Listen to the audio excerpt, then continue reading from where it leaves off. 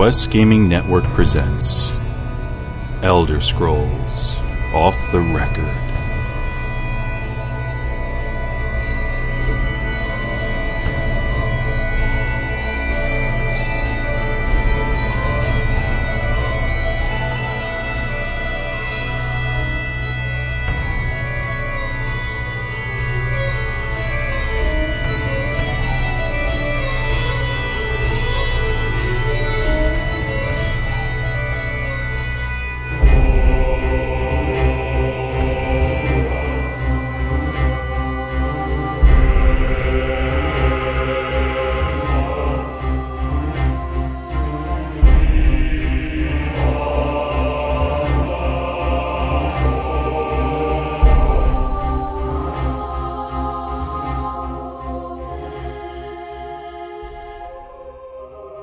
Hi everybody, welcome back to Elder Scrolls Off the Record for episode number 83. We are back for another week, and in a second I'm going to introduce a guest host for the night. Or a guest, not really a host per se, because we're going to be asking him questions.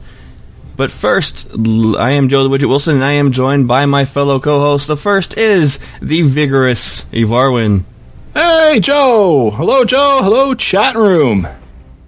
We are joined, as always, by the loring master himself, the volatile Louis Alon. Hello, Joe. Hey, everyone. Hey, everyone in the chat room. What's going on? What's up, Lou? Bring up the right question to Lou, and volatile can happen. Yeah, it can. We are joined by the vacant David D-Enforce Adams. Oh my god. I was actually muted right then. Like, that was real. That was not me joking around about being vacant. Hey, everybody. Welcome to another great episode. And we are joined by the vexing Shank the Tank. That, I take it back. This week's is probably the most accurate description you've given me, Joe. So, in that case, hello, everybody. What's up? And joining us on the call is Bethesda's own Matt Grandstaff, a.k.a. the G-Staff. Hello. Hey! Let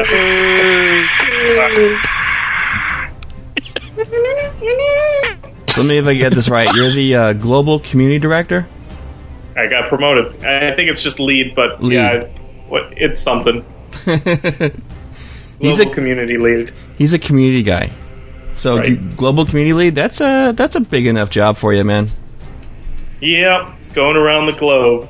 I'll busy with a lot of stuff right now. Actually going to Tokyo in 2 weeks for the first time to do some stuff for the Evil Within. So, looking forward to that. Oh, that'd be Oh, cool. lucky jealous. you. I'm so jealous. I just have to learn how to drift, and then I'll be good.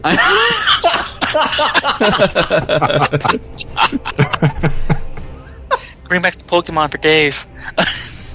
You got it.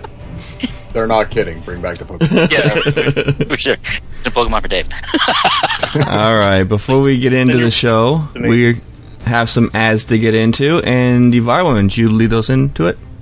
Sure thing. So, thanks to Tweaked Audio for sponsoring our show in part today. For quality earbuds and free worldwide shipping and unbeatable customer service, of course, you'll get a lifetime warranty, but you got to drop our code in, off the record. You'll save 30% off your entire order. And that's all at tweakedaudio.com.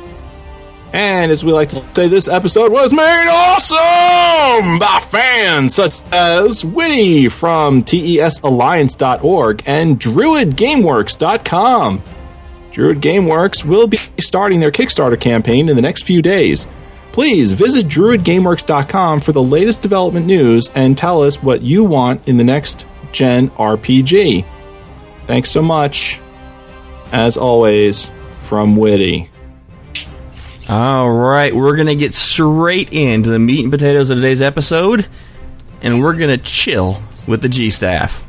Evarwyn, let's take it away, buddy.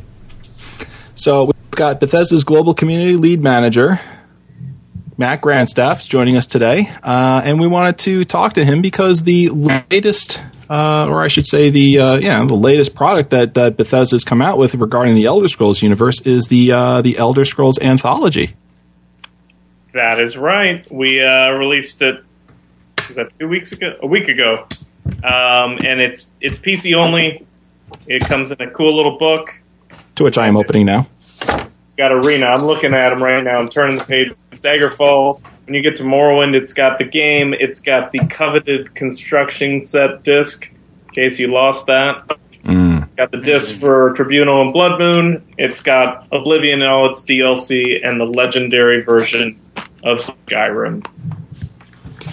I mean, this set, Matt, is freaking fantastic. It's a beautifully well put together set. It's got a big plastic hard shell case, and then you open this up, and then it has another plastic case, hard case in there, and then it opens up further and it looks like a book. Yep. First page is going to be the Arena disc. Second page, you fold it out. It's the Daggerfall disc in there, and it really is absolutely beautiful. What can you tell us about why now? You've got 5 Elder Scrolls games. The series, Pete Hines kind of said that on Twitter that if this was going to be every Elder Scrolls game we're ever going to release, we would have called it that. So there's obviously more coming either in the near or the distant future. So why at 5 the anthology? Well, one, it's pretty obvious we have another game coming because the Elder Scrolls Online's our next game for Elder Scrolls fans. Why? It's kind of something that we wanted to do for a really long time, and there's a few things with it. One, just kind of seeing something that gave you a visual of how to do it. One of my colleagues, who's a good friend of mine, who's the head of our sales department, he had always wanted to do something like this, and I just happened to have had the James Bond Blu-ray collection that kind of has a very similar layout, and I was like, look at this. This is the way you do it right here. You make a book like this. And he was like, that's great. And I wasn't in their discussions about how that all went, but it wasn't long after that I started seeing the James Bond Blu-ray collection in the office, and this is something we could do, and kind of moved from there. Another part of it is with Arena and Daggerfall specifically, and they're not the Hold on, Matt. I think your audio dropped there for a second. With Arena and Daggerfall, what was that? How about now? Yeah. Okay. With Arena and Daggerfall, as a lot of people know, they're older games and not the easiest or friendly things to run. You're generally using a DOSBox emulator. And when I started in 2007, I think Arena was already available as a free download. And I think Daggerfall was a couple years after that, maybe around the 15th anniversary of the series. Mm-hmm. And Todd and Pete and I talked about putting it on the site, and there were some questions like, is this going to run how people want? And I worked with our QA guys, and they gave me a walkthrough of what to do on DOSBox, and I was like, oh, this is awesome. This is easy enough to do, but it's one of those things where if you're selling a product and, you bought this, off a shelf at Walmart or something, and you're expecting it to run like any other PC game, there was a lot of work involved with it. But we happen to have a producer here named Jason Bergman. He was our external producer for Fallout New Vegas. Right now he's also working with Tango on The Evil Within. And he's just a big Elder Scrolls fan. And he actually working on new installers, talking with the guys at DOSBox. So it wasn't just kind of trial by fire getting DOSBox to work. It was working directly with those guys to get an optimal performance with both Arena and Daggerfall. So the installer's on the disk, makes it pretty easy. You can still play the free versions that you can download off ElderScrolls.com. but they do not have that installer. And obviously, it makes the anthology a hell of a lot cooler if you have all the discs included. So, sure, some nice fan service. I have to say, that brings up a good point too about Arena and Daggerfall being free on the Bethesda site. I've downloaded Arena and Daggerfall from the site, but through Steam and catching some Steam sales, I actually have Morrowind, Oblivion, and Skyrim. Mm-hmm. And as far as Elder Scrolls fans go, I don't think I'm, alone in that. I think a lot of fans have all of those games at least accessible somehow, some way. What would you think would make a fan of Elder Scrolls want to purchase the anthology series if they already have the games? Well, there's some tricky parts to that. Obviously, the collector's case is cool. Having we've got a map for each one of the games. Yeah, I'm looking at them now. These things are really awesome, by the way. We got Skyrim. We've got a full map of Tamriel. I opened all the maps. I actually had left everything wrapped in that little plastic rubber band until day. Yeah, like I'd already seen them. But it's the maps that people know. I'm the kind of person that when Star Wars is out, I don't know how many times have I bought Star Wars on DVD or Blu-ray? Like probably 4 times. Yeah, it's definitely true. And there's a little hook here or there. One of the things that's nice is like if you bought Morrowind on Steam, you're not going to have the construction set disc. How you found the construction set, I can't really talk about because it's from like a torrent or something like that. Oh, there I go. I talked about it. Oops. But so there's little touches like that. It's actually a nice, kind of a weird thing that hard for me to explain to people. But people were asking if this required Steam or if it didn't require Steam. Right. And so what we ended up doing is we knew we had to make Skyrim Steam activated because that's just how the game works already. But since we also had Morrowind and Oblivion on Steam and didn't know, is somebody just going to want to go into Steam instead of installing off the disc, what we had them do is when they created new Steam codes that were included, the Steam code activates Skyrim, but it also activates the other 2 games, the deluxe edition of Oblivion and the Game of the Year edition of Morrowind. So if you had a box copy of Oblivion and you never had, or you had the Game of the Year edition, you never had the Fighter's Stronghold, the code is the deluxe version, so it's another reason to get Oblivion where you might not have had all the smaller DLCs at that point. What's the deal with this construction set disc? What can you tell me about that? Because I literally know nothing about this. I know a little bit about it, but basically the gist is that with Oblivion and Skyrim, it was something you downloaded off our site or off the wiki, and I think way back in 2002, it was delivered as a disc, and that's the big difference. So when you go to buy Morrowind on Steam, it doesn't include that. So we'd have people asking, where's the construction set disc? It's like, it's on eBay, it's on Amazon. Now I can say it's in the Elder Scrolls Anthology. Now you get it for the anthology. Yep. I got to tell you, one of the things that this was an instant buy for me. We reported when you posted on Beth. You post all the stuff on Beth Blog, right? That's you. Yeah. I was in Texas at QuakeCon backstage while Pete's announcing it on stage. I was putting up the posts across the world. Yeah. Well, we caught it. And we reported that week as well that this thing was coming out.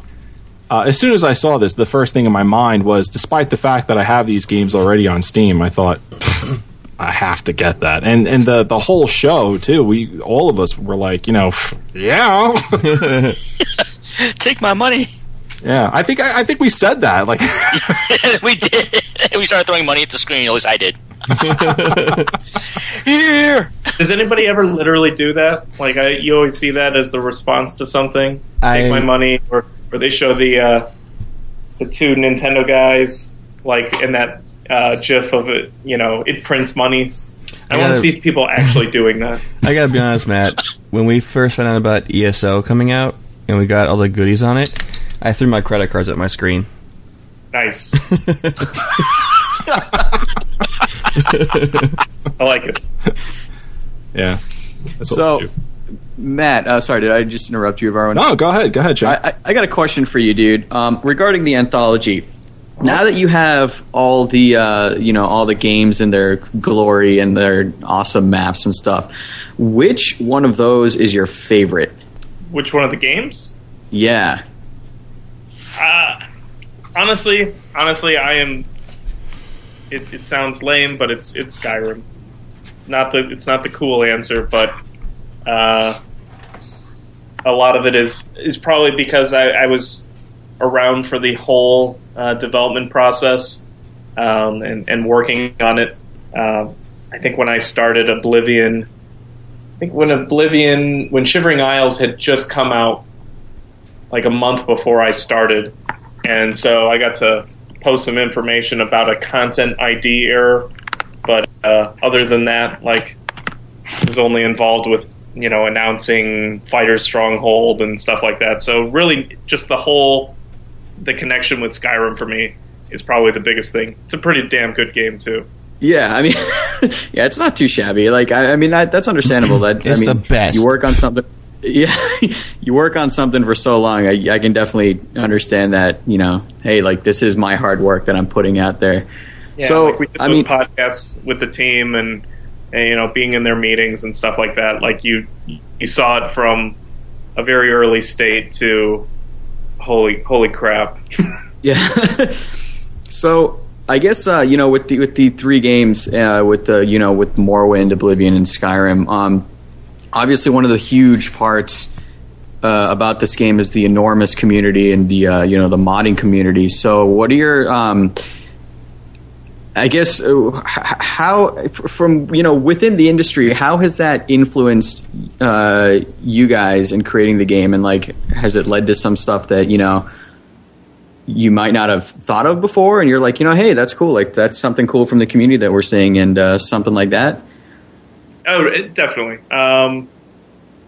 There's definitely things where people see it and there's an influence from it. We do have a super talented team here, so they all have their ideas that they want to bring to the games they're working on.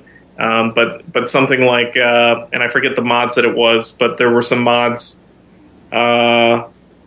probably as early as, I want to say even before we released the creation kit, involving house stuff that people were seeing that when they were doing the game jam and saying, I can see how some of this stuff would work into Hearthfire. So that's definitely a thing that happens.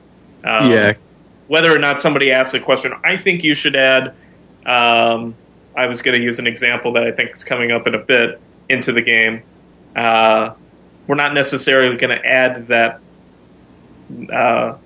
fish/person creature to the game, but we do look at a big picture of what people are wanting to see in the game.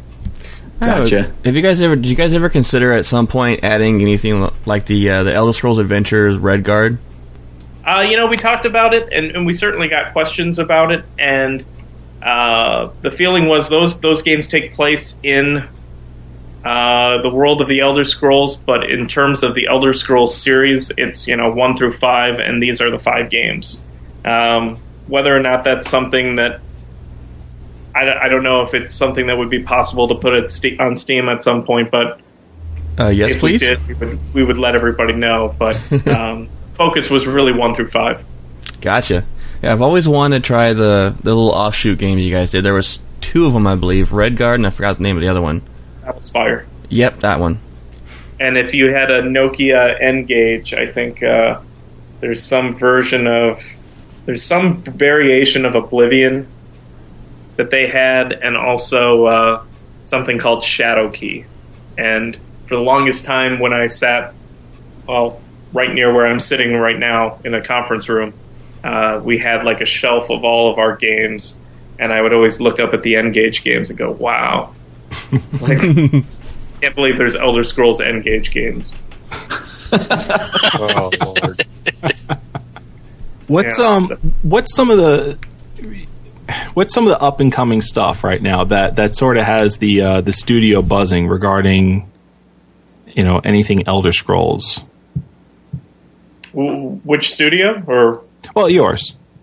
Oh, Bethesda Game Studios? Yeah. I think everybody here is kind of rallying around, not just at Bethesda Game Studios, but at all the studios in the Bethesda ZeniMax umbrella are kind of rallying around the Elder Scrolls Online. A lot of us are in the beta, so that's the big thing for the series right now. Now, do you have a copy of the anthology? I do. Have you tried any of the games other than Skyrim? Well, I mean, since I got them, literally, I just unpackaged my copy of the game before we got on this call because I wanted to have a look at the maps themselves. I mean, I had opened it already and flipped through the pages. The good news for me is I think the last time we talked, I gave my sad story about my wife and how she likes Macs, and at home we are a Mac family, which doesn't play well for PC games. Yeah. But about 6 weeks ago, I got a new, pretty high-end gaming laptop. So nice. I've put my my 360 and my PS3 to bed. I've been playing a lot. Well, until I got GTA 5 this week. You and me both, sir. You and me both. Yeah, some pretty fun stuff happening in that. And actually, just a side note, like, it's really fun playing that game and seeing the kind of the systems working in the game where it reminds me of Skyrim, like the crazy that you see where a giant is chasing you and you're in a battle and like all of a sudden the giant takes out a bear or something and you see it flying off in the distance, and just seeing that kind of stuff now in GTA, it's like, oh, it kind of feels like suburban Skyrim right now. I've heard a lot of that, actually. A lot of people were saying so far that it kind of feels like a suburban Skyrim. So true. Can I give you my amazing moment from the other day? Oh yeah, please. Yeah. All right. This GTA podcast is brought to you by G-Staff. For the grandest staff out there, go to G-Staff. I was at a stoplight and I needed a ride, and there was like a delivery truck, which is, the fastest vehicle you could choose. So I chose that, and the guy just like pushes me out of the car as I try to climb in, and we start a fight. And then like right next to it, there's another lane of traffic, and a car pulls up, like he's ready to beat my ass, and I'm on the other side of the car. And then he like looks at me, and then it's like he lost interest, and he just finds a car right behind it in traffic and pulls another guy out of the car, and then gets out and pulls another guy out of the car behind him. And I was just like, what is happening here? Like, it was pretty great. So, where were we now that the GTA moment is over? I'm gonna cut that out. Oh yeah, so yeah, I have my laptop now, and I'm really excited to fire up Morrowind. It's something where that's probably going to be the time investment, and I'll be dabbling with Arena and Daggerfall as time permits. But I really want to spend more time with Morrowind. Yeah, I've heard a lot of people, on the forums and all that. Obviously, that people really herald Morrowind as, other than Skyrim, probably one of the best games in the series. Now, I kind of feel like the best games in the series happen to be Oblivion and Skyrim, without, one really eking out over each other. I kind of feel like they're sort of on par with each other in certain levels. But some people really go nuts over Morrowind. They're really all for it. They think it's the best one in the series. Yeah, I mean the mod support. I mean the game is 11 years old now, and it's probably every month I see on a major news site, something cool about how people are redoing the world and just how awesome it looks. And it's like, that looks like Oblivion. No, now it's been a few more years. Now it looks like Skyrim. Like, they do a really incredible job. Yeah. What's some of the things that you've seen on the forums regarding either the anthology as a whole or all of the games that you feel are sort of like misconceptions that you'd like to clear up on air right now? Anything in particular, or a few things? I mean, the things that I was kind of focusing on, I would see somebody like, oh, great, so it's all Steam activated, and it's not. It's we wanted to have something that kind of brought you the original games, how they were delivered. So only Skyrim's a Steam version. Everything else, if you want to play Oblivion, yeah, I think it had a disc check that was required.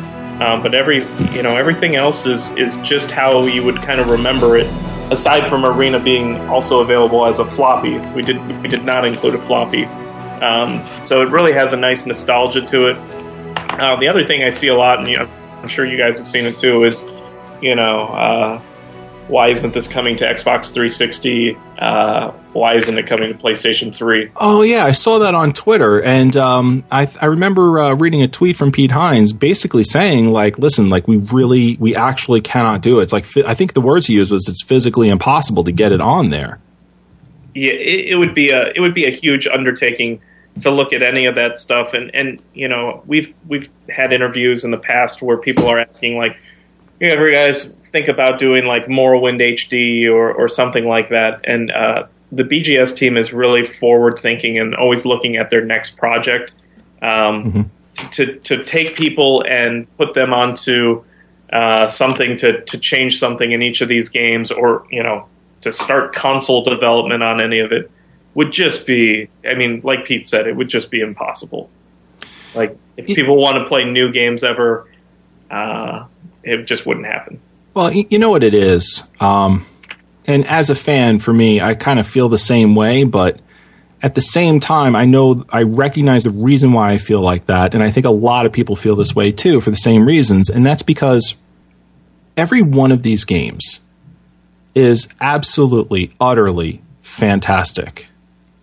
There's not a single game in the Elder Scrolls series, all the way back to Arena, that I have played that I have not enjoyed in the present day. These are unbelievably well put together, well thought out, extremely fun games, and they're timeless. Speaking of which, I have a little story to tell you really quick that occurred to me today after talking to my uncle, which I haven't talked to in a long time.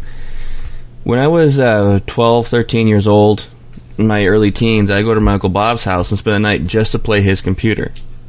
And that was like the golden age of me in RPGs. It was in front of his computer playing some kind of RPG on DOSBox, that kind of thing. It was back then when he had a Voodoo 2 chip, And there was one game, one RPG I could not for the life of me remember that I loved playing. I did it I stayed at his house for an entire week playing it. And only today, after watching your Arena video again... You realized it was Hexen? No, it was Arena. I thought I had never played it before, and then after watching Varwin and seeing the later parts, it clicked, and that's exactly what I used to play, and I played it for hours. I beat it. So, yeah, timeless, man. It's amazing. Yeah. And I think that's a really cool story, John. I've never actually heard that one from you. It just occurred to me today.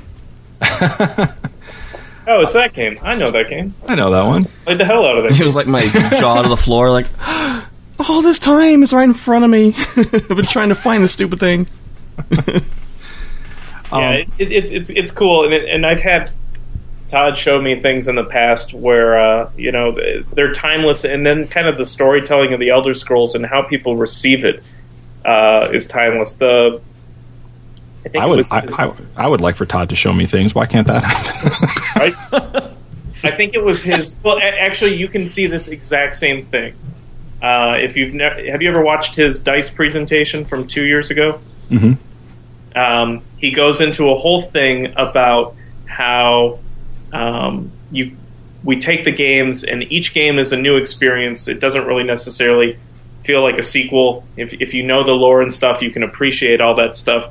But the way people react is generally the same. And it's like, I think it was an Arena or Daggerfall PC Gamer review that he puts up in his slideshow. And you're reading the review, and it's like unbelievable 3D visuals and going wherever you want to go. And the whole thing, it reads like you're reading a Skyrim review, but it's for the game that's, from 1995 or whatever. And now I'm losing my dates. Well, I mean, we know what you're getting at. But I mean, that's exactly what I'm trying to recall here, is the fact that people have such a connection to the game because they're literally, and I know this is by design, which is why I'm calling attention to it. They're literally creating the kind of person they want to be in this world that you're building for them, and they're going wherever they want to go and doing, obviously within some kind of reason, whatever it is they want to do. And the kind of connection that's built between, the gamer and the game is, I have to be honest, I've been gaming since, obviously the early days, and I've never had a connection with a game series like this ever in my life. And I think that's what people are drawing on when they say, can you make like a Morrowind HD? They want to relive those days. And there's so much time between, 3 and 4 and 4 and 5 that you only... You're kind of living it through the new games themselves, actually. Yeah. Yeah, and that's always been Bethesda's position. It's you think that was awesome, wait till you see what we got coming out now, and it's always you can only really you play the game so many times, but really, honestly, you play it only once. Yeah, yeah, totally. It's funny actually. I was playing. I have a Wii U at home, and I downloaded the original Legend of Zelda the other day, and knew where everything was, but I imagine for a kid today that got the Wii U and that's their first console, it's one of those things where they basically are having the exact same experience I had with the first Zelda, being overwhelmed, or Skyrim or Oblivion, being overwhelmed with all these things you can do, and not really, as a product of the time, you're focused on what the technology offers you then. I mean, Zelda seemed like the most amazing thing in the world when I was 7. So yeah, we're gonna get moving on the show. Matt, are you gonna hang out with us the rest of the episode, or do you got to go? What time are we at? We're at 7:45 Eastern. I could probably hang out. How many more segments you got? Probably another 5, 6. Okay, I can probably do another 20 more minutes if you want me. We'd love to have you as long as you want to be here. But first, I have to ask you a question. It's kind of not Elder Scrolls related, but this is kind of your fault, and I'll explain this in a second. I am starting a new show called Adrenaline Esports, which is all about action-based gaming. And ever since PAX, I've had a love affair with a new game that you're involved in. Mm-hmm. You remember what you let me play at PAX? I hope it was Wolfenstein, the it new sure order. Was, yeah. Yeah, okay. I fell in love with that demo. And I was wondering, live on the air right now, no pressure, if I could get you on that show to talk to us about Wolfenstein on the 9th. On the 9th. You've got a date for me, huh? I do. Episode 3. October 9th? Mm-hmm. Oh, my God. Looking at my schedule right now. Hate to break it to all your listeners right now, but that is my Tokyo week. Oh, right. Okay, then we'll get you afterward. Well, I'm in Tokyo. I'm Tokyo drifting. You're Tokyo drifting. Hey, Tokyo drifting. Matt, we'll set up a date afterward. Yeah. Shoot me an email and we'll figure that out. You got it, buddy. Didn't mean to put you on the spot, but yeah, I did. Okay, moving on. Glad I had the calendar, though. I'm glad I didn't commit to it and then was asleep in another country. We'll get you on regardless and talk to you about Wolfenstein. That game was amazing. Cool. Alrighty, we're gonna move on now that I'm done embarrassing myself. And Matt, That's very good to us. He let Joe play Wolfenstein. He signed my copy of Game Informer last year. Yeah, Matt's awesome. I love talking to him every time we see him at the conventions. Yeah. Wait till I send some socks your way. You'll really appreciate that. I'll totally wear them. You I would will too. wear the hell out of those. And then he'll frame them after he wears them once. Matt gave me these. I'll show up to work in my Bethesda socks and be like, check this out. Okay, enough. All right, guys. Our friends over at ZeniMax Online Studios revealed new armor sets for the Redguard, the Bosmer, and the Dunmer. And these look, I gotta admit, pretty sexy. And these are all heavy armor. Yeah, Yep. these are the heavy armor sets. And they were revealed on Monday, September 16th. Here's what ZeniMax had to say about their reveal. Ivarwin? Heavy armor offers adventurers excellent protection in battle, allowing them to deflect deadly blows and act as bulwarks for, I love that word, for more lightly clad allies. Every race has its own approach to creating these impressive armors, and each has its own style. In this image, we reveal 3 concepts for heavy armor in Elder Scrolls Online. Which is your favorite? Oh my god, you guys. Totally the Redguard. I mean, I'm biased to Redguard, like my favorite race in Elder Scrolls.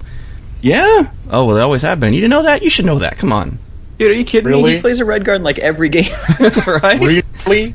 The Dunmer is standing right there in all of its dark elven glory, and you're not praising it? It's Dude, the Wood Elf is a chick. Look how hot she looks even in that out armor. of all that armor, the most maneuverable of all of them is the Redguards.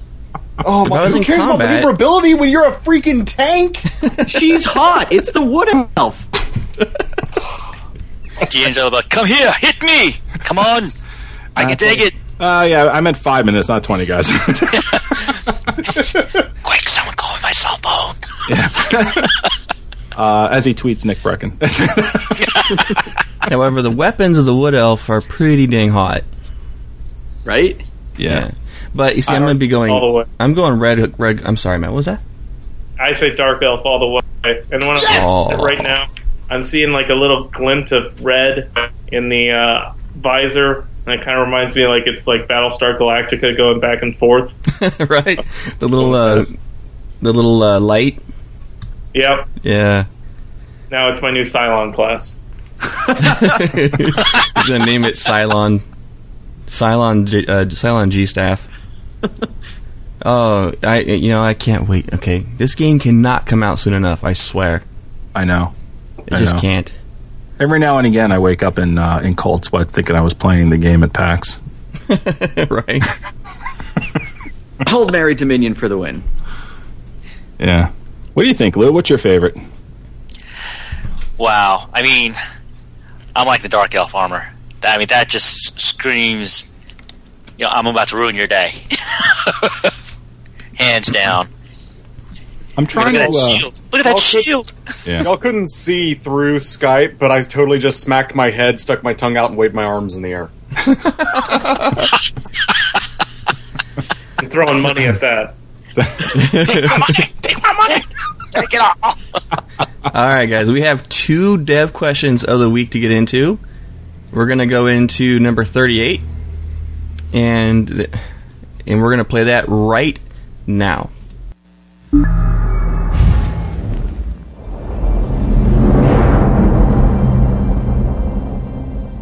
Hi, my name is James Lau. I'm a lead designer on the Elder Scrolls Online, and here's your question of the week. If you've played any of the Elder Scrolls titles, you've probably come across a few powerful artifacts in your adventures, such as Azura's Star or the Staff of Magnus. If you were to design your own artifact, what would you call it, and what powers would it have? Can I answer? Yeah, go ahead, Joe. I want a 2-handed sword with the Mehrunes 2-handed death sword with the same effect as Mehrunes dagger. I agree. Legit. Totally legit. Anybody else? What about you, Matt? What do you think? Were you able to hear the audio? Up, and I was paying attention to that, and I actually didn't hear the question, so remind me of the question.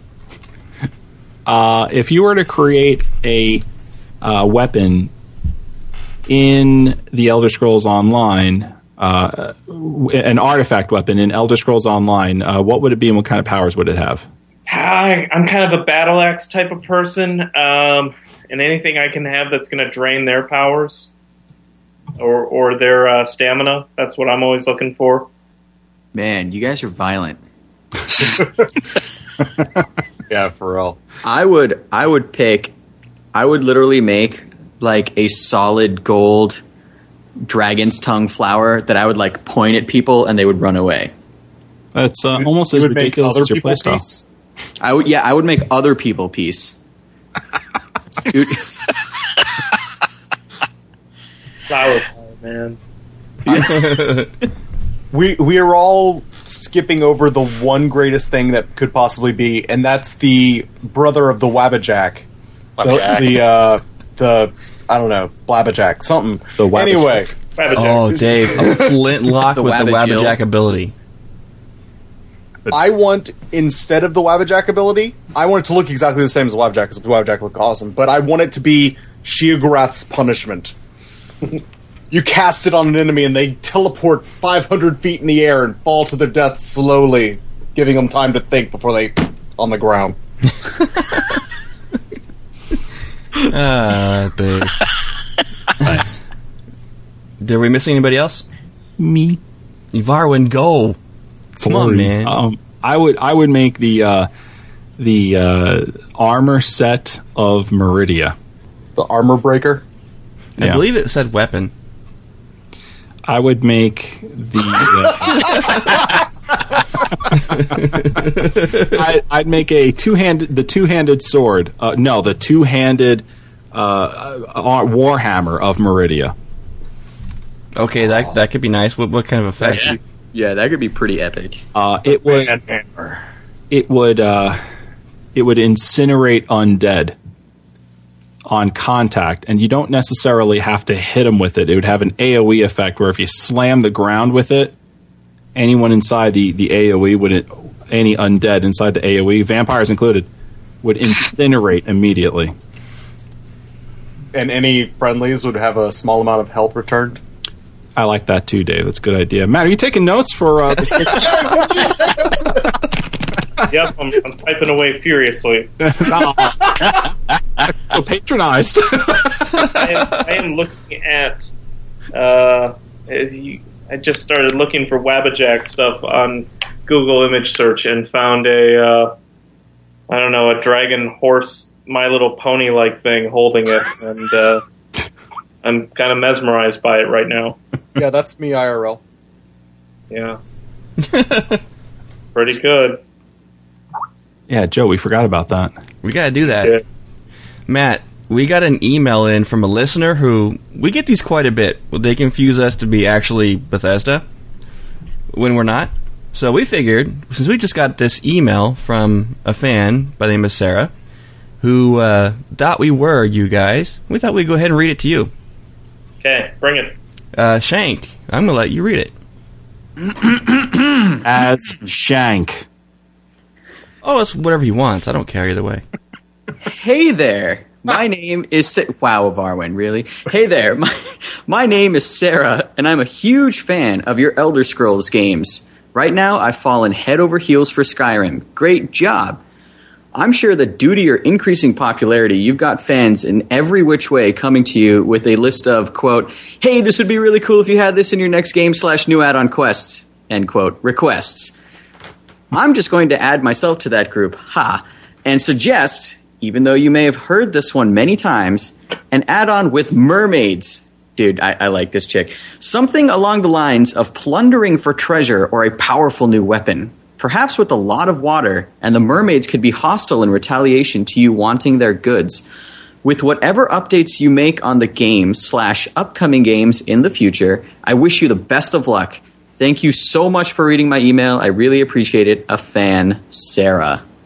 Where do you start there? Right? First, the whole part about a lot of water, I agree. You know, what are you going to do with a mermaid if there's no water around? But mermaid, I would want the merman. Merman. Merman. Yeah, that's something. How would a mermaid look in the Elder Scrolls? Like, right now I'm actually imagining, like, a half man or half woman, half horker as a mermaid. That image came into my head wrong. Yeah. And I'm thinking that's the way you do it. You're like, hey, Todd, you know. Just a horker with lady arms. it's for all our fans that want mermaids, but it's a Horker man. And I think I probably walk out of the office disappointed, but like maybe I'm seeding something, so one day it might happen. Thank you, Sarah. Thank you. That is awesome. Best response ever. I'm picturing this Horker with like blonde flowing hair, just like slapping its fins, saying, "My treasures, Come back! Come over here!" Give us a kiss. A little like a postcard, and underneath it says, "I'm so Horker."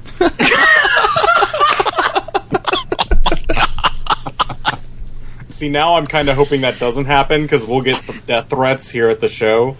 That is awesome. You need to include that with the pirate DLC that you guys forgot to announce for Skyrim. Yar. Since it is Talk Like a Pirate Day today. It is. So, we have another development question, guys. We have 2 for you this week. Woohoo! And here we go.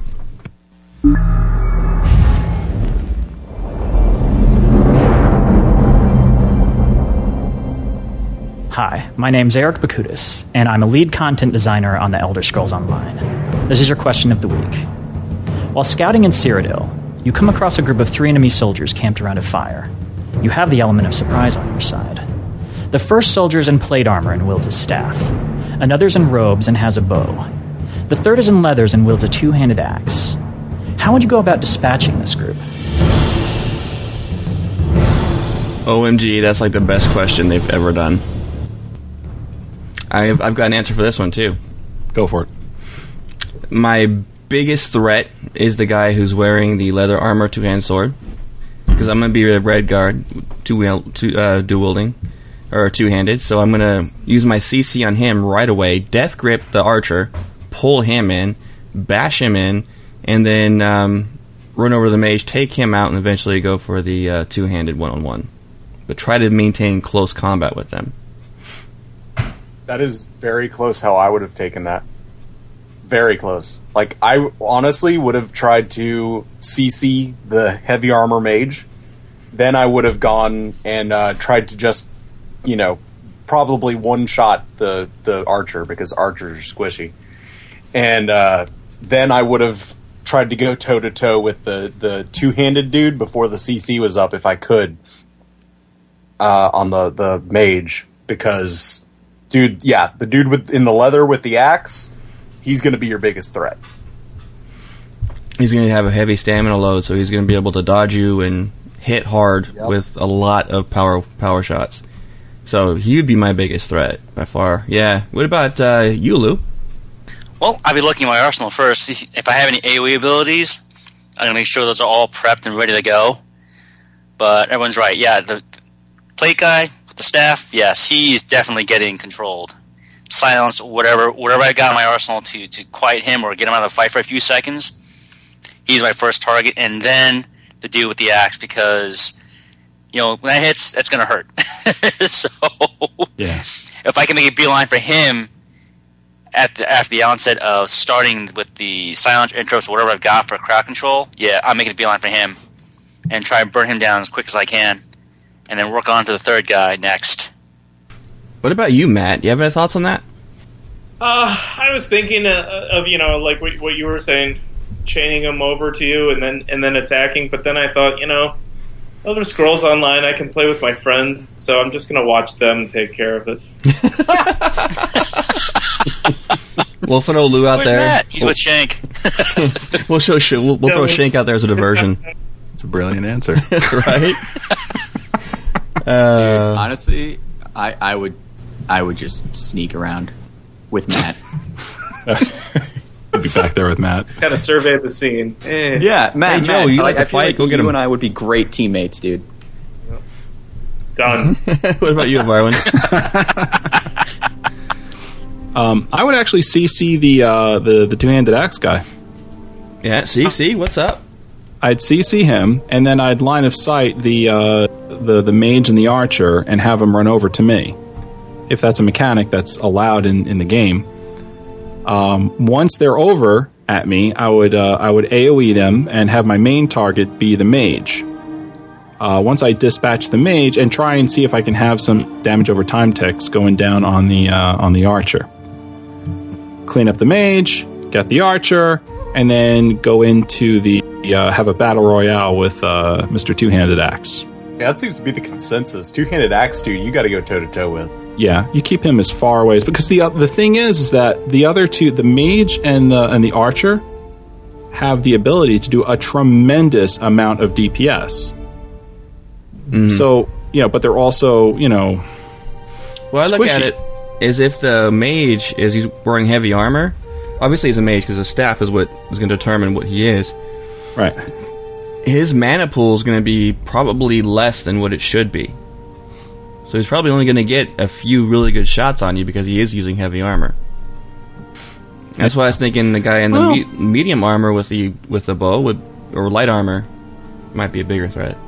Mage with heavy armor, though, could have a lot of healing spells and make the fight extremely long, no matter how much damage you are doing to it. So it may actually be a good idea to CC that guy and draw in the archer and the guy with the two-handed axe, and then have especially if he's your favorite class. They didn't tell us what class they were, just their armor and weapon. I still say Matt and I have the best strategy. Just sit back and watch and just. Boys did good. Good work. High five! You well-timed stuns and interrupts could tear up anybody, no matter how heavy of armor they're wearing. If they don't have the mana pool to back it up, if they waste some mana on some big hits that they thought were going to go through, but they got stunned out of them, that could be devastating no matter what type of defenses they have up. Yeah, that's true. If the big swinging big axe guy misses, because everyone can dodge, that's going to cost that person a lot of stamina. Mm-hmm. It may just be by you the 2 or 3 seconds you need to burn them down fast enough or hurt them enough to where they got to back off from the fight. Possibilities. Yeah, actually, I sit there and watch him and call in Ivarwin and Dave because those are my 2 fighter buddies. What up? Yeah. We sort of stand on the side of Joe with him in the middle. We're kind of like, yeah, we're his bouncers. It's on. Although Joe doesn't really need it because he kills everything with a two-handed sword anyway. So. This game can't get out. I know, right? Matt, is it time to say goodbye? Yeah, I'm getting notes from the wife, and a lot of setting up the house for a little baby G staff. So gotta head out in a little bit. Oh, congratulations! Yeah, very congratulations. exciting. Is this your first? It will be my first. Oh man! Oh, congratulations! Hey. The G-Staff Dova kid. Any idea what the gender is so far? I found out last week. It's a baby girl. Haha, nice. Hey, Wow, congratulations! Any ideas on the name? Yep. Good. We're getting there. We'll have more on that to come. Okay. Matt, it was an honor having you again, buddy, for the second time. You are welcome on our shows at any time you like. Sounds good. And for the other thing we were talking about, let me know on Wolfenstein. You got it. We'll figure that out. Yeah, I'll throw an email your way, and we'll just figure out what Wednesday would be good for you and get you on. Cool. All right, guys. Oh, that is a great name. I typed in Skype. Just don't name her Isolde. I'll bring it up at dinner tonight. Maybe. Oh, no. Don't do it. Maybe the adoring baby. Have a fantastic night, Matt. Thank you again for joining us. All right, guys. Thanks for having me. Talk to you later. Good night. Take care, Matt. Oh, that was fantastic having him on. Good times. Matt's always a blast to have on the air. Yeah. That's actually the first time I talked to him. He is a gentleman and a scholar, I must say. He's great. Yeah. He's so much fun to talk to in person, too. He's Yeah. a funny guy. All right, guys, we have some emails to get into, and actually the first one we have is a voicemail. So I'm going to play that right now. Hey guys, thanks for taking the time to hear me out here. I just had a couple of questions I'd like maybe your opinion on.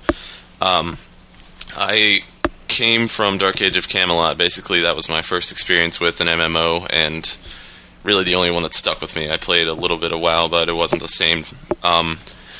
In Dark Age, you had your 3 realms, and you all met up in the New Frontiers area, which is where I'm hearing a similarity with Cyrodiil in the 3 factions.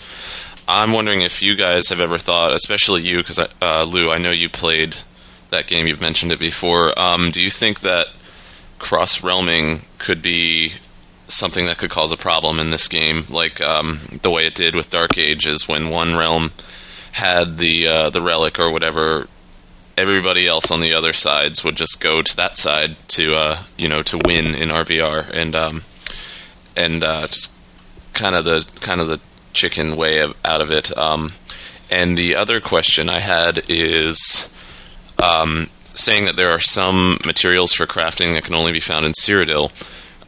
Do you think that we're at a point with MMOs where these farmer types that they come out overnight with their epic little team, and then they have a web store where you pay for a huge bulk amount of this material, so you don't have to actually go and do it yourself? I think that kind of did a little bit of destruction to the games that I've played before too, which also makes me favor the subscription-based payment method, because if you're just doing the Guild Wars style where you pay because you want something, these farmer guys that are out there are always going to have the price cheaper, and the ESO staff is pretty much not going to be getting paid, and they're not going to have the money to develop and give us more stuff. So I think it makes the most sense to me to do the subscription base, because I think that's a real issue that could happen. But I'd just like to get an opinion from you guys, see if you had any feedback on that or input. Thanks. Bye. Alrighty then. And who was that from? That was from Hollow? Alright, do we have any thoughts on this? I mean, obviously I have something to say, but I'd rather you guys take this if you would like. I can answer the farming bit, at least from my perspective. Do it. We always say wintergrass whenever we're referring to Cyrodiil, because in my mind that's the closest thing described that could possibly be as near to Cyrodiil as it has been described to date. And when I played WoW, my experience was I liked crafting. I really did. I know WoW crafting was terrible and all. Hate me for it, whatever. But one big thing was the best way during Wrath of the Lich King to obtain titanium was to farm in Wintergrass, so the PvP open area zone. I would go out in the middle of the night just to farm titanium. I loved it. It was a rush because you don't know what's going to be around the next turn, but you know that there's a titanium node over there. It was a lot of fun, scary as hell, but I loved it. And I definitely did it. As a gatherer, I'm going to love going in and gathering in Cyrodiil as well. Well, the nice thing, Dave, is that when you look at the terms of scale, Wintergrass is from World of Warcraft. And it's a battleground, if you will. If you look at terms of scale, Wintergrass is like the size of a village inside of Cyrodiil. That's what I'm hoping, is that this is going to be a mega Wintergrass, where I can go everywhere and farm and just sneak up on people and stab in the back and steal their titanium. That's what I'm wanting. I think that'd be great. This is, again, a naive newbie question, but is farming literally just going out and just constantly gathering the same resource over and over and over again? Yes. Yeah, okay. Pretty much. Just to build up a store of useful items for your trade skills. Gotcha, okay. Or to sell those useful items for trade skills to someone else who needs them. Oh, so you can make money off it. Oh, big time. Yeah. Oh, yeah. One of the biggest ways of making... I made a lot of money off that. Yeah, one of the biggest ways of making in-game currency in an MMO is to go out and farm crafting materials. For other people? For other people. Yes. And they purchase the crafting materials from you to craft what they need to craft. Usually at an exuberant price if it's something like a rare item like you would get in the middle of Cyrodiil. Well then, gents, I'm rubbing my hands together. You know that little cartoon moment where, that usually the cartoon has a the cartoon character has a moment of like wealth pops in his brain, I just pictured Shank's eyes changing to dollar signs. Yeah. And a big silly grin. As for the first part, Ivarwin and Lou, you guys got anything on that? Certainly do. Ivarwin? After you, if you have any. I would probably just say, now, Lou, maybe you can back me up on this, that Cyrodiil is probably more like Frontier in DAOC. What do you think about that, Lou? It is. Going back, trying to remember, I know, again, like some of the folks that are working on ESO's PvP model, they also hail from Mythic, so they have experience with Dark Age of Camelot. And to your question, the original poster's question imposed of realm versus realm versus realm. Yes, that did happen, where the cheap way out was, they rolled characters, they went to play on the opposite faction.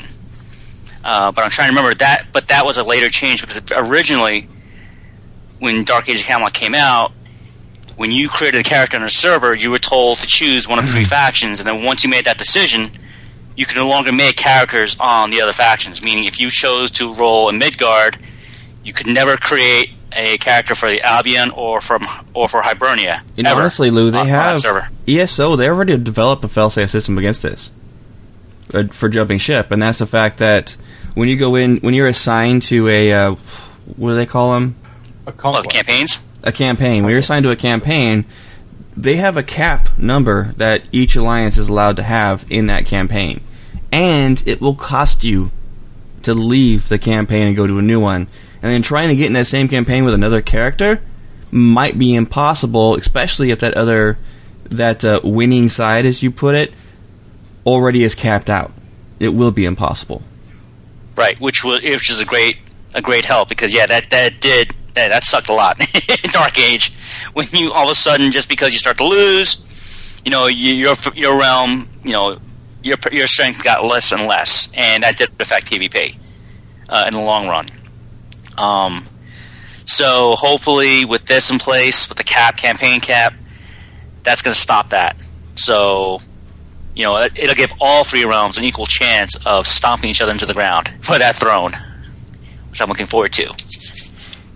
Yeah, I am. Like I said last week, I am getting more and more excited for ESO's PvP than I have been for any MMO PvP. Just because the more information they give us on it, little tidbits here and there they're teasing us with, feels like a really fleshed out, balanced type of system that is a lot different than you can find in any MMO today. That's what I'm hoping for. Alrighty. And we have another email, and I'm going to ask Dave to read this one. Yes. It says, "Hello, Shank, Dave, and other not-so-nameless adventurers." Shank, I like that. That's pretty sweet. Isn't it? As we all know, Elder Scrolls games have something for everyone, and huge amount of customization through some parts are much more complex and some streamlined. If you can improve some aspect of upcoming ESO, ES6 games, what would it be? What I would improve is on upcoming games is decisions should matter. I should feel like I'm part of the world, not a tourist in the theme park. More depth in NPCs, companions, and housecarls. At the moment, I don't feel anything toward my companions other than that when they die, remember to pick up their gear and get on with it. I hate that, and I hope that we get more depth when it comes to this. More feeling and shock moments to the game. More moments like your family gets murdered if you don't protect them, or your companion would some point sacrifice themselves for your escape if they like you, or leave you to die because they hate you. With Skyrim, I wouldn't feel a thing because they feel like mannequins. Anyway, that's it. I hope the best for you all, and let no painted cow or naked man stop you. Really got to bring up the naked man. Signed by Crazy Finnish Person. South within is the naked grave. man, Dave. As for number 2, when it comes to companions, they've already said that there are no companions in game except for brief quest moments when they're in relation to a quest. Your companions are going to be more in depth because they're human beings. All right, guys, go ahead. Go. I can definitely feel the number 1 where it feels like Skyrim is a theme park, because I was walking around today and I had, a fire in my hands, and there people are like, "Do you even know how to control that fire?" I'm the freaking master of the Mages College. Yes, I know how to control the dang fire. I feel like people should know this. Well, you're right on that. I mean, how many times have we brought up on the show that exact thing? I know, yeah. Mm-hmm. Yeah. Definitely, the world needs to feel like you made a dent. Right. I think number 2 here. I've actually heard more in-depth NPCs. I've heard Todd Howard speak exactly to that point right there. That they're looking to make your interaction with the world and NPCs far more in depth, but the technology is not there yet. But that's definitely on there. It's definitely on their checklist. They're actively looking for that. Elder Scrolls 6 has a lot more of that. I bet you it will. Yeah, I mean, for the companions, especially for, the old D&D board, I'm going to use the henchmen that you get, to aid you in your adventures, I kind of like what SWTOR tried to do with your companions. They gave you side stories, side missions with them. And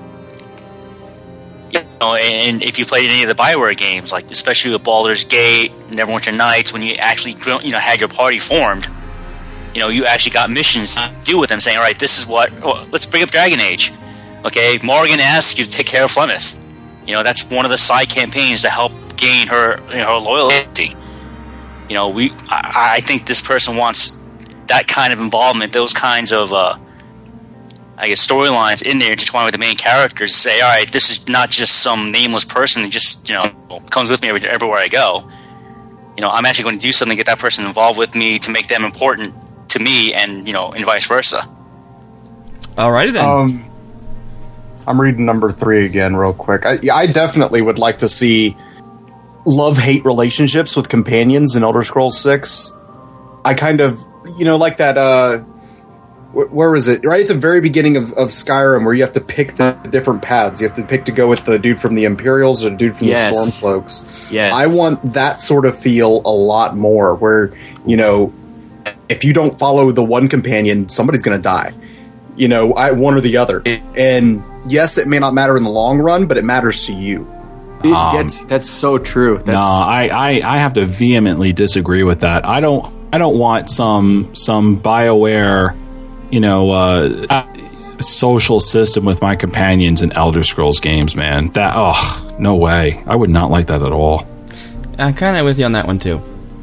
I don't know. It just I wouldn't want the full-on BioWare, but I would like some companions to be like, if you have a Thieves Guild dude with you and you start killing people like crazy, the Thieves Guild dude's needs to be like, dude, I'm not okay with this. So sort of like engaged and kind of react to what you're doing, like in a more in-depth sort of way. I can kind of see, like not so much like BioWare, but yeah, I see where you're coming from, Dave. Yeah, the BioWare thing is, hey, let's stop gameplay to stare at our companion's face and then pick talk options. No, I don't like that. Yeah. Alrighty. We're going to go ahead and move into the crafting table. And Dave got to experience the Aliens mod. Oh, man. First off, I'd like to say thank you, Varwin, for picking this mod. You are welcome. Now, I have to pick this apart. First off, I want to say that if you are a fan of Aliens or the Aliens universe, you will probably like this mod. I personally gave it a 7 out of 10. It's not perfect by any means. Each piece of the mod it's it needs work. The dungeon itself has a few graphical errors because it's not perfect. The models are amazing. First off, I want to say they are amazing, but not perfect. The sounds, they kept the mod small by pulling in sounds that already exist in the game, which, by the way, were awesome. So I want to say that it's not perfect. It's not the perfect mod by any means, but everything brought together makes this a damn good mod. I really enjoyed it. Honestly, I would love to see this mod get expanded so much more. It's what the mod is you basically walk up on a hive, and once you find it, and when you get into the hive, you just take out all of the aliens that are in there. And I believe there's 4 different species of alien within this hive. There's like the face hugger, the normal drone, then there's the Praetorian, and the Queen, all in this one hive. So it's pretty neat that they have so many models. It's very well placed. The models are put together reasonably well for where you'd expect if you were to actually enter an alien hive. There's also alien eggs that you can loot and pick up face huggers that you can eat, which doesn't really match the storyline, but it's kind of funny. That's disgusting. I love it. Have you seen those things? Oh. Yeah, dude, I have a toy of it, like, right here. But this was just eye candy for me. This personally, I love the Aliens and Predators storylines, and this just got me hooked. I would download this a million times over and play it a million times over. Personally, for me, I will never get rid of this just because of how much I love this storyline. And though an Elder Scrolls fan would not probably like that these creatures were just dropped onto their world, but it kind of fits with the alien storyline of they're just an outer space ant, basically, and they make a hive wherever they land. So I like that. I like it. Awesome. So is it a play or not play? I definitely would say play. It's enjoyable. Awesome. Ivarwin, the new mod challenge of the week. That's right, everyone. This week's mod challenge. Here's how it works if you do not know. Mod challenge is for one host, only for that week. I'm going to announce who the challenge is for. I'm going to drop a link in our show notes. The host is going to click the link and read off what the mod is. And the host has until the next show to install and try the mod and report on the very next episode. Although, this week is going to be a little bit different because there is a great video that accompanies this mod and explains it perfectly. So, want me to play it? There's the link. Yes, please play the link. Then it's a good idea. Then I'll announce who it's for. Let me unmute it. There we go. What's going on, everyone? For this Skyrim mod video, I'm featuring Helgen Reborn, which is a large quest mod that focuses on you rebuilding the town of Helgen. So this mod adds several new quests, which takes a few hours to complete, but it's fun, well written, has great voice actors, and has a few fun things to do that are pretty cool, such as an arena part called Fight Cave, where it's basically like the Oblivion's arena system, where you fight to the death for gold. Let's have a big round of applause for your favorite Green Myrmidon, Mork the Fearful! Mark the Fearful. So without giving away too much about the main quest of the mod, you'll reunite 2 old soldier friends, start rebuilding Helgen, hire some guards, train them, and then you'll resurface a decade-old feud with an old Justicar from the Aldmeri Dominion.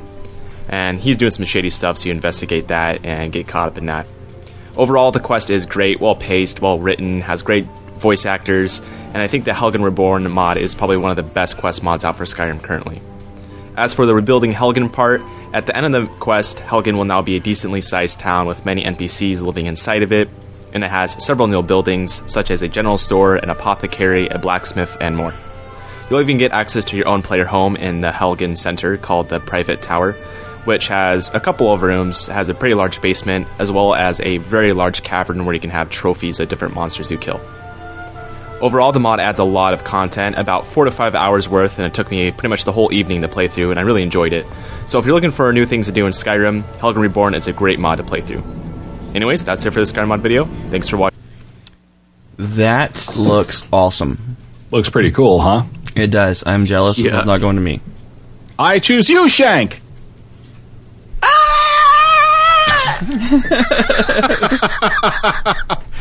Shank, you have accepted the mod challenge of the week. You have until next week to install, play, and then report on... Whatever this mod's called. Right.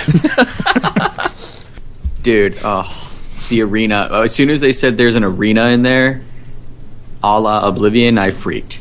That's... Okay, this is going to be awesome. I'm going to subscribe right now.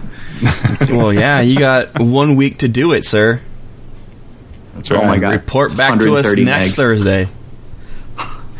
Will do. I might do it even anyway stream this myself. Saturday, Just actually. for That's a good idea. Yeah. That's a good idea. You know, I might download this myself just for the heck of doing it. Because I always thought about what if Helgen got reborn, or if they rebuilt it? Or why didn't they? Well, no, there you go. Guys, send us emails. You know, it's the mod challenge of the week is for the hosts, but it's also for you guys out there too. I want to get some of your emails. Tell me what you thought about the mod as well, and we'll feature it on the show. Even let us know if you think it should be a player pass. All right, as Shank is drooling over his challenge for the week, Lou, it is time for the lore segment. Louing with lore. Thank you very much, kind sir. And today we're going to go with part 2 of Necromancy. The Black Arts on Trial. The Dead as Tools of the Living. And just as a quick refresher, The Black Arts on Trial, it's a tome written by Hannibal Traven, a former Archmagister of the Mages Guild. Remember, we had the first 2 parts last week. Today we're going to wrap it up with part 3 and the afterword of the book. So, without further ado, part 3, the conclusion.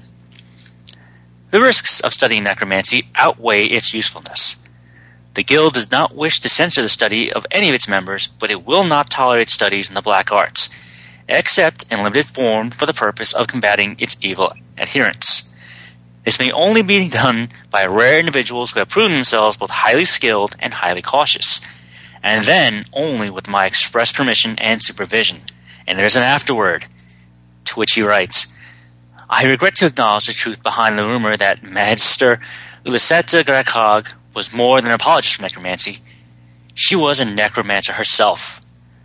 Upon this revelation, the Knights of the Lamp attempted to arrest her at the Guild House in Orsinium, but she made good her escape. We have every confidence in the replacement Magister in Orsinium. Though I disagreed, I respected her logical reasoning enough to include her arguments in this book, and I see no reason to remove them. It is disappointing, however, to see that her interest in the truth was nothing more than a euphemism for her slavery to the black arts. This unfortunate situation merely illustrates how essential it is for guild members to be wary of the lore of necromancy, and be vigilant to its practitioners' infiltration in our mages guild. And I just wanted to add another quick little look at another little book for necromancy. This one is called The Necromancer's Moon. The author unknown. Brothers and sisters of the Worm, despair not at the trials we now face, for our time comes swiftly. The God of Worms watches over our order, and will deliver us from these troubled times on the day of reckoning. Until then, perform his works in secret, serve his needs, and look to the skies for his signs.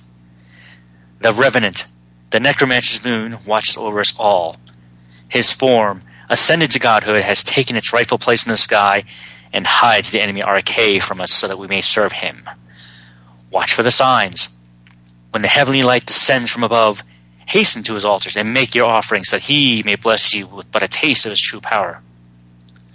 Grand soul gems offered to him will be darkened and can be used to trap the souls of the unwitting, a feat even the great Nagasta would marvel at. Stay faithful to the Order of the Black Worm, and in time your loyalty will be rewarded.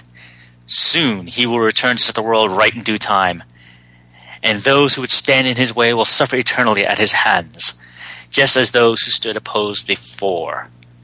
Until that day, you must believe and be patient. Hide in your caves, in your ruined forts, in your secret lairs. Raise your minions, summon your servants, cast your spells. Answer the call of the order when you are needed. Watch and listen.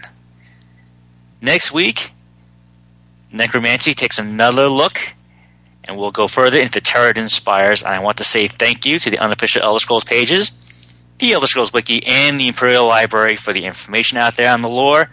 Take a look at them. Lots of great information. Hope you all enjoyed it. Dude, that's sick, because like you can actually make, you know how we're talking about grand soul gems and make them into black soul gems? Yeah, you can actually do that in Oblivion. It's sick.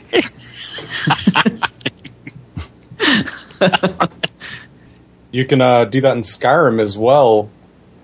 In the the Dawnguard DLC. Wait, really? Yes, when you go to Oblivion, or they call it Soul Cairn? Soul Cairn. Yeah, there's these pedestals where you can make black soul gems. I've played this game more than 750 hours, and I didn't even know that. That's amazing. That's amazing. Now it's going to be 800 hours. That's back. All right. Lou, thanks, as always, for your awesome lore. And, guys, it's time to wrap up the show. No. Yeah, I know. No. It sucks. No. But it's got to happen at some point tonight. And, No, I'm having too much fun. That point is now. No. I gotta always be the bad guy. The point can be later. Our final thoughts are thanks again, Matt, for coming on the show and talking to us about the latest release of all the awesomeness of Elder Scrolls games. And, PvP, ESO keeps getting better. Ivarwin? Yeah, Matt, thanks so much for hanging out with us today. You're a great guest as always, and appreciate some of the in-depth insight on the anthology. As far as those armor pieces go, I didn't want to say this at the time, but I totally agree on Dark Elf. Sort of feel like a traitor to the Dominion, but whatever. Well, I said Redguard. No, so. we can appreciate good armor. It's true. And Lou. Well, as everyone mentioned before, a great big thank you to Matt Grandstaff for joining us tonight, and congratulations to him and the wife for their new one on the way. Lady Staff. Lady Staff and a Dova baby. But it was great having those 2 dev questions for the week. As Joe was saying earlier before, this game is making PvP more attractive to every... I guess it's making it more appealing to every playstyle out there. You know, and I think that's a great step, and I think it's going to make this game even better. And we're seeing it. Oh, heck yeah. And Dave. I gotta say really quick another thing on the armor. The most reasonable one is the Redguard. Like, that's the most reasonable armor in there. The ridiculous heavy armor of the Dark Elf, you couldn't take 2 steps in that without falling down. And the boob armor of the Wood Elf would break your sternum the first time you're hit. So, yeah, the Redguard's the most reasonable. But definitely, I'm so glad to have G-Staff on the show. He's so cool. Welcome back anytime, brother. And Lou. Not Lou, Shank. Okay, well, I'm Lou, apparently. Yeah, G-Staff, dude, you're awesome, man. I didn't get to do this on the air, but you have received my much-coveted Huge G Award this week. And, yeah. I was waiting for that all episode. Alrighty, it's time for our QGN community segment, Ivarwin. I love how he says it's much coveted. Right? Like, there's just people like writing in. All right. So for our community segment, guys, if you're a fan, if you're a follower, if you're a listener, you're part of the community, and we thank you for that. Check up on the latest and greatest in Elder Scrolls news, general gaming, and how to join our wonderful growing community, which already includes you, all at ElderScrollsOffTheRecord.com. This network is the Quest Gaming Network, and you can get all of our stuff. TheQuestGamingNetwork.com is our website. All right, you can stay connected to all of the latest news from Xbox, PlayStation, Rift, and Elder Scrolls from QuestGamingNetwork.com. You can donate to our shows as well, and $10 gets a special mention if you prefer it. Don't forget to follow our other shows as well if you like this one. Rift Off the Record Live is on Sundays at 7 p.m. And Dungeon Quest has come back. Ladies and gentlemen, Dungeon Quest has come back. We will be recording that show every other week now on Mondays, right, Joe? Every other Monday. Yeah, and I can't wait for the next one. I had so much fun last Monday doing it. It was ridiculous. Oh, dude. It was fantastic. This, the 16th, we recorded Dungeon Quest Episode 5. It restarts a brand new storyline that's going to take several episodes to tell. And the next one, I believe, is slated for the 30th. That would be correct. So listen close and go to DungeonQuestOffTheRecord.com. And, hey, QuestGamingNetwork.com will portal you right on over to Dungeon Quest. As well. So for all things Quest Gaming Network, go to QuestGamingNetwork.com. If you want to email the show, you can email us at ElderScrollsOffTheRecord@gmail.com. Tell us what's up. Tell us what's going on in a brand new Elder Scrolls game, what you're doing, maybe a mod that we recommended on the show. Give us, like Joe said, player pass. Let us know how you're doing in games. Regarding Elder Scrolls, how things are going with how you feel about news as well regarding Elder Scrolls. ElderScrollsOffTheRecord@gmail.com. Check out all of our latest gaming videos and our user guides, how-to guides, and recorded... What's that, Joe? Been trying to interrupt you for like 10 minutes now. Sorry, man. I just wanted to bring up that Adrenaline Esports, the new podcast, is coming out this coming Wednesday on the 25th at 9 p.m. Eastern. Just as a heads up. Yeah, look forward to that, because we're getting, if you're a fan of MOBAs or first-person shooters, anything esports, we're pulling in developers that want to talk about their game, and we're putting them on the show, and you're going to hear first-hand interviews on this show on a regular basis from all over the esports community. We're going to be pulling these developers in, talking to them, bringing them right straight to you. That's right.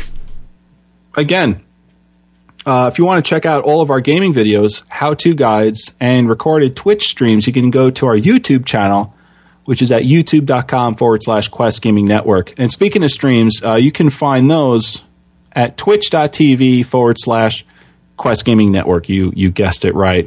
Nightly. We do them every single day, 7 days a week. We've got something going on. Just head over to twitch.tv/Quest Gaming Network to find our schedule.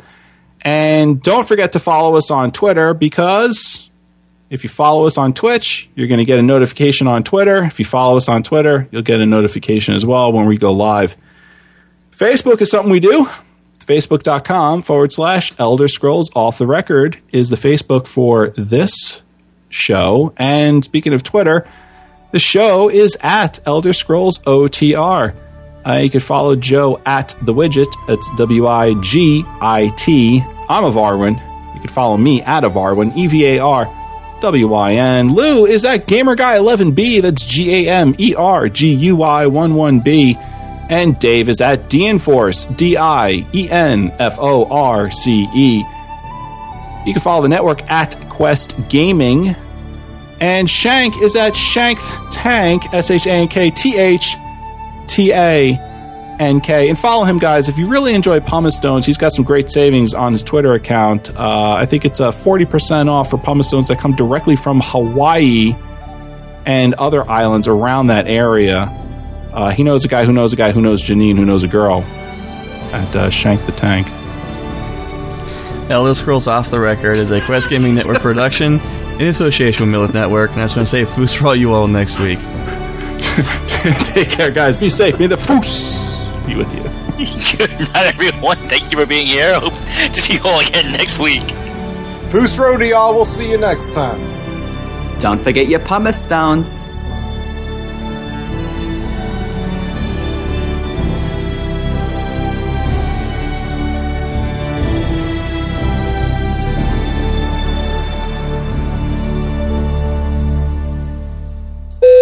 Oh, who's that guy on your picture there? What are you seeing? This looks like some dude with a cookie in his mouth.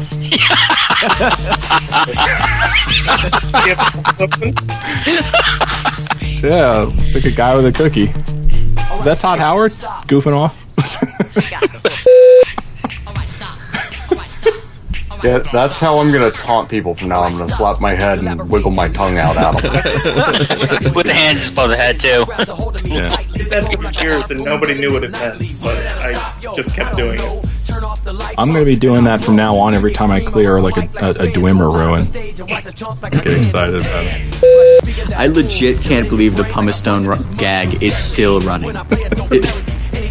Right? Jeez. That was a train that just wasn't stopping. I couldn't put it back into my mouth. What am I even saying? You want to hear what my mom sounds like when I have a fever and she catches me doing something like that, Joe? What are you doing? You should drink water. Water's gonna get rid of that fever, not that crap you're drinking right now. Give me that. So, well, I guess the question still stands. How much do I have to pay Dan to get naked and do it? Who knows? Something you have to take up with him, not me. Yeah. Get down. Oh, where's Dan? On a similar note, I am completely naked right now. Yeah, see, I was just gonna say, I'm pretty sure it's a sure bet that Dave and I have not but a keyboard draped about our collective person whenever we record. On that note, exit stage right.